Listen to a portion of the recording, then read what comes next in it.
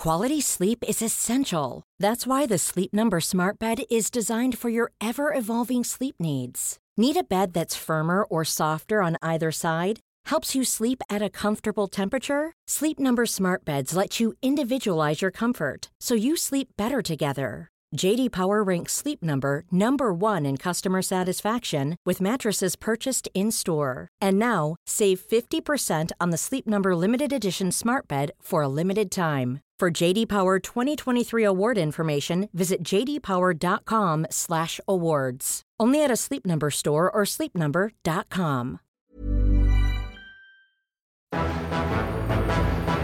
It's August 2nd, 1100.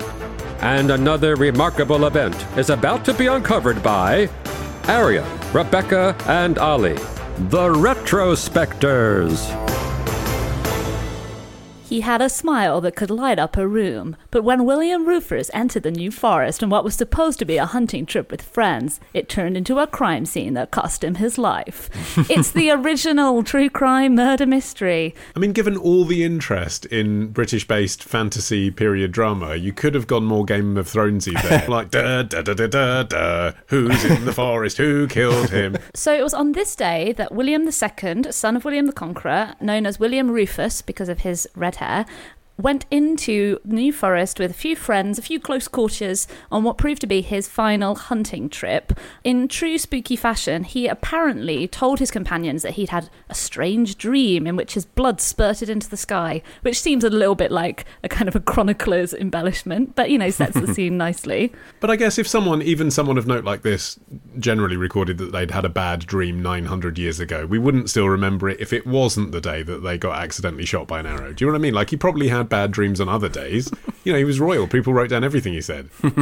I mean, we should probably establish that having had his bad dream about his blood spurting into the sky, his blood then did spurt a little bit when he got shot, either accidentally or intentionally, by an arrow that may or may not have ricocheted off a tree and struck him in the lung, whereupon he fell to the ground and died.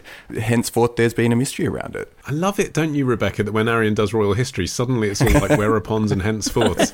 Even if he's not quoting from the original text, he just gets into mode. I can't help be back there.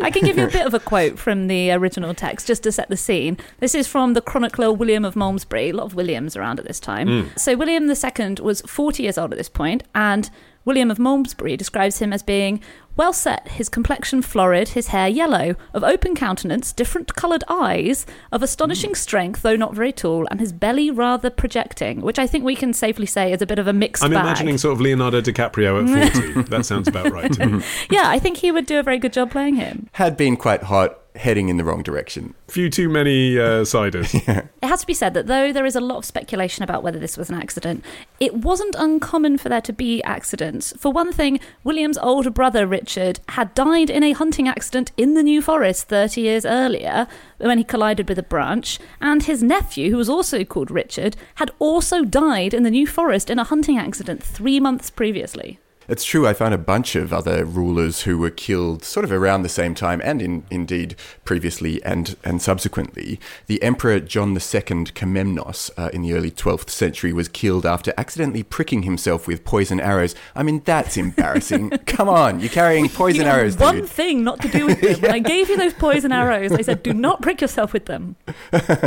And then King Fulk, unfortunate name, of Jerusalem, also early 12th century, crushed under his horse after a fall while hunting. It was dangerous business, which I suppose is the truth of hunting, especially when you're all armed with arrows, some of them poisonous, and you're riding horses around the countryside.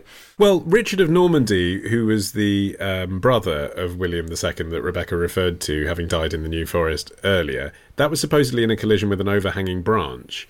But there was still suspicion that the locals may have done it. And I think it's just worth kind of talking about that conspiracy theory for a minute, because I know we'll talk about maybe who killed William II.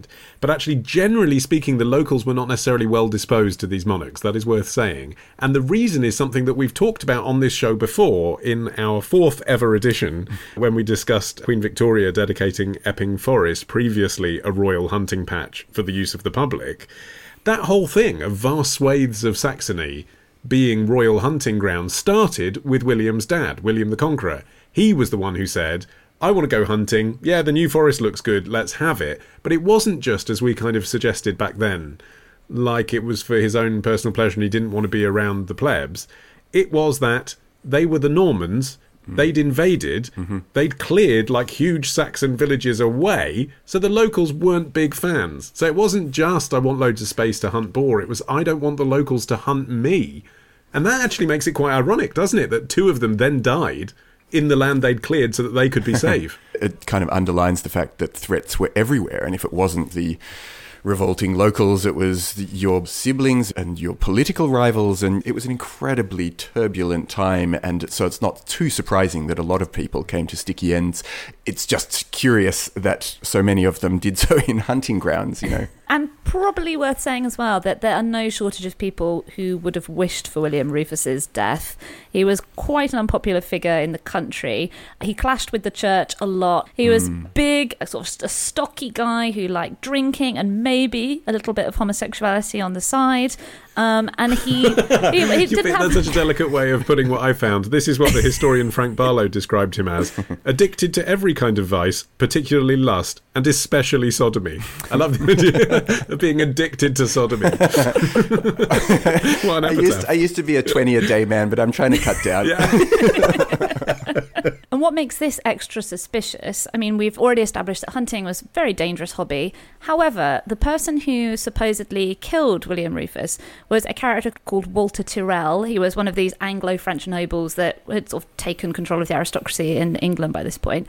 He was so famous for being a great shot that when William's arrowsmith presented him with a pack of arrows, he gave 2 of them to Walter Tyrrell and said, "Bon archer, bonne flèche," meaning to the good archer, the good arrows. So the idea that he would have made such a disastrously wrong shot that instead of hitting a stag, he would somehow hit the only other living thing near him. And that living thing is the king. Right. I mean, it's not just like, you're going to accidentally shoot anyone. That person in particular, you would take special care, wouldn't you, not to shoot, I feel, if you're a good shot. You can shoot anything in this forest but the king.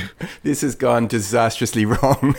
But he did bugger off to France, didn't he, straight afterwards? Right. And then pretended never to have been there. Which I think was very bold, considering it wasn't a 2-person hunting expedition. Several other people were also there, including William's younger brother, Prince Henry. He and William had a really strained relationship with their older brother, Robert. The idea that Henry might have orchestrated this death so he could succeed William, not totally beyond the realm of possibility. According to one account, William and Henry once conspired together. Keep in mind, William was in his 20s and Henry was 9, but they emptied chamber pots onto their older brother's head, sparking a clash that forced their father to intervene. And then the next day, Robert tried to seize the castle they were all staying in. So it was a very dysfunctional family. You say dysfunctional. I mean, what's the point of building a castle to eject the English from their own country, apart from tyrannically seizing it and declaring it as yours? I would say that is a functional use of a castle, Rebecca. Yeah, well, absolutely. I mean, Henry did love a castle as part of his machinations as well. He once threw a defeated enemy count off Rouen Castle. And also, after he defeated Robert in 1106 and took control of Normandy, he kept his own brother in prison for the remaining 28 years of his life. So Henry wasn't above a little bit of fratricide. It's also worth looking at what he did when he found out that his brother, the king, had just been shot and killed by his mate. I mean, I know bereaved people can have strange reactions, but his first thought was, let's leave his corpse here in the forest and gallop off to Winchester to seize the treasury so that I can become king. I mean, evidence seems to point towards that not being the most generous of motives. And you got to say as well, leaving your brother's corpse in the forest doesn't really look good in terms of your future claims of innocence. You know, the fact that his body was actually found later by a peasant. So, you know, all of the nobles just scarpered immediately. I guess probably also detecting that in the air there was going to be a change of leadership. So, you know, they had to get off and no shit. and get with the people who didn't have a puncture to the lung that was fatal. Or also, don't won't be part of any conspiracy conversation because they didn't know that Henry was going to be king. True. Did they? They didn't know that would succeed. Yeah. For all they knew, his brother was already there in Winchester and declared himself king, and then everyone that was involved in killing his younger brother was going to die. You just think in terms of plausible deniability, as his younger brother, you might pick up the body and take it back and go, oh, whoa, oh, whoa. Yeah, right. I did go down a slightly different rabbit hole, which was other undignified royal deaths. Oh. I think probably most people have heard of Edward II, who was called Ironside. He was the one who supposedly got the hot poker up the rear, which obviously relatively undignified. But the best one I found was actually from France. Charles of Navarre, also known as Charles the Bad, fell ill in 1387, and because of the way medicine worked at the time, he was supposed to be bundled up in brandy-soaked rags. So a servant woman was charged with doing this. She wrapped him up, and then she was like, time to sew him in. And then she was looking around being like, where's my knife to cut this thread? Oh, I can't find it. I'll just use this candle to singe it, lighting him instantly on fire. Oh, no. He died a Wow. few weeks later. Pretty miserable weeks, I think we can probably surmise. Oh, mate, that's not fun. And she galloped away to Winchester like it had never happened. Tomorrow. They had a couple of employees pose as like a husband and wife. It's like you could get anyone to say that if you bung some like free sandwiches at them. Love the show? Support the show. Patreon.com/retrospectors. Part of the Acast Creator Network. Hi, I'm Daniel, founder of Pretty Litter. Cats and cat owners deserve better than any old-fashioned litter. That's why I teamed up with scientists and veterinarians to create Pretty Litter. Its innovative crystal formula has superior odor control and weighs up to 80% less than clay litter. Pretty Litter even monitors health by changing colors to help detect early signs of potential illness. It's the world's smartest kitty litter. Go to prettylitter.com and use code ACAST for 20% off your first order and a free cat toy. Terms and conditions apply. See site for details.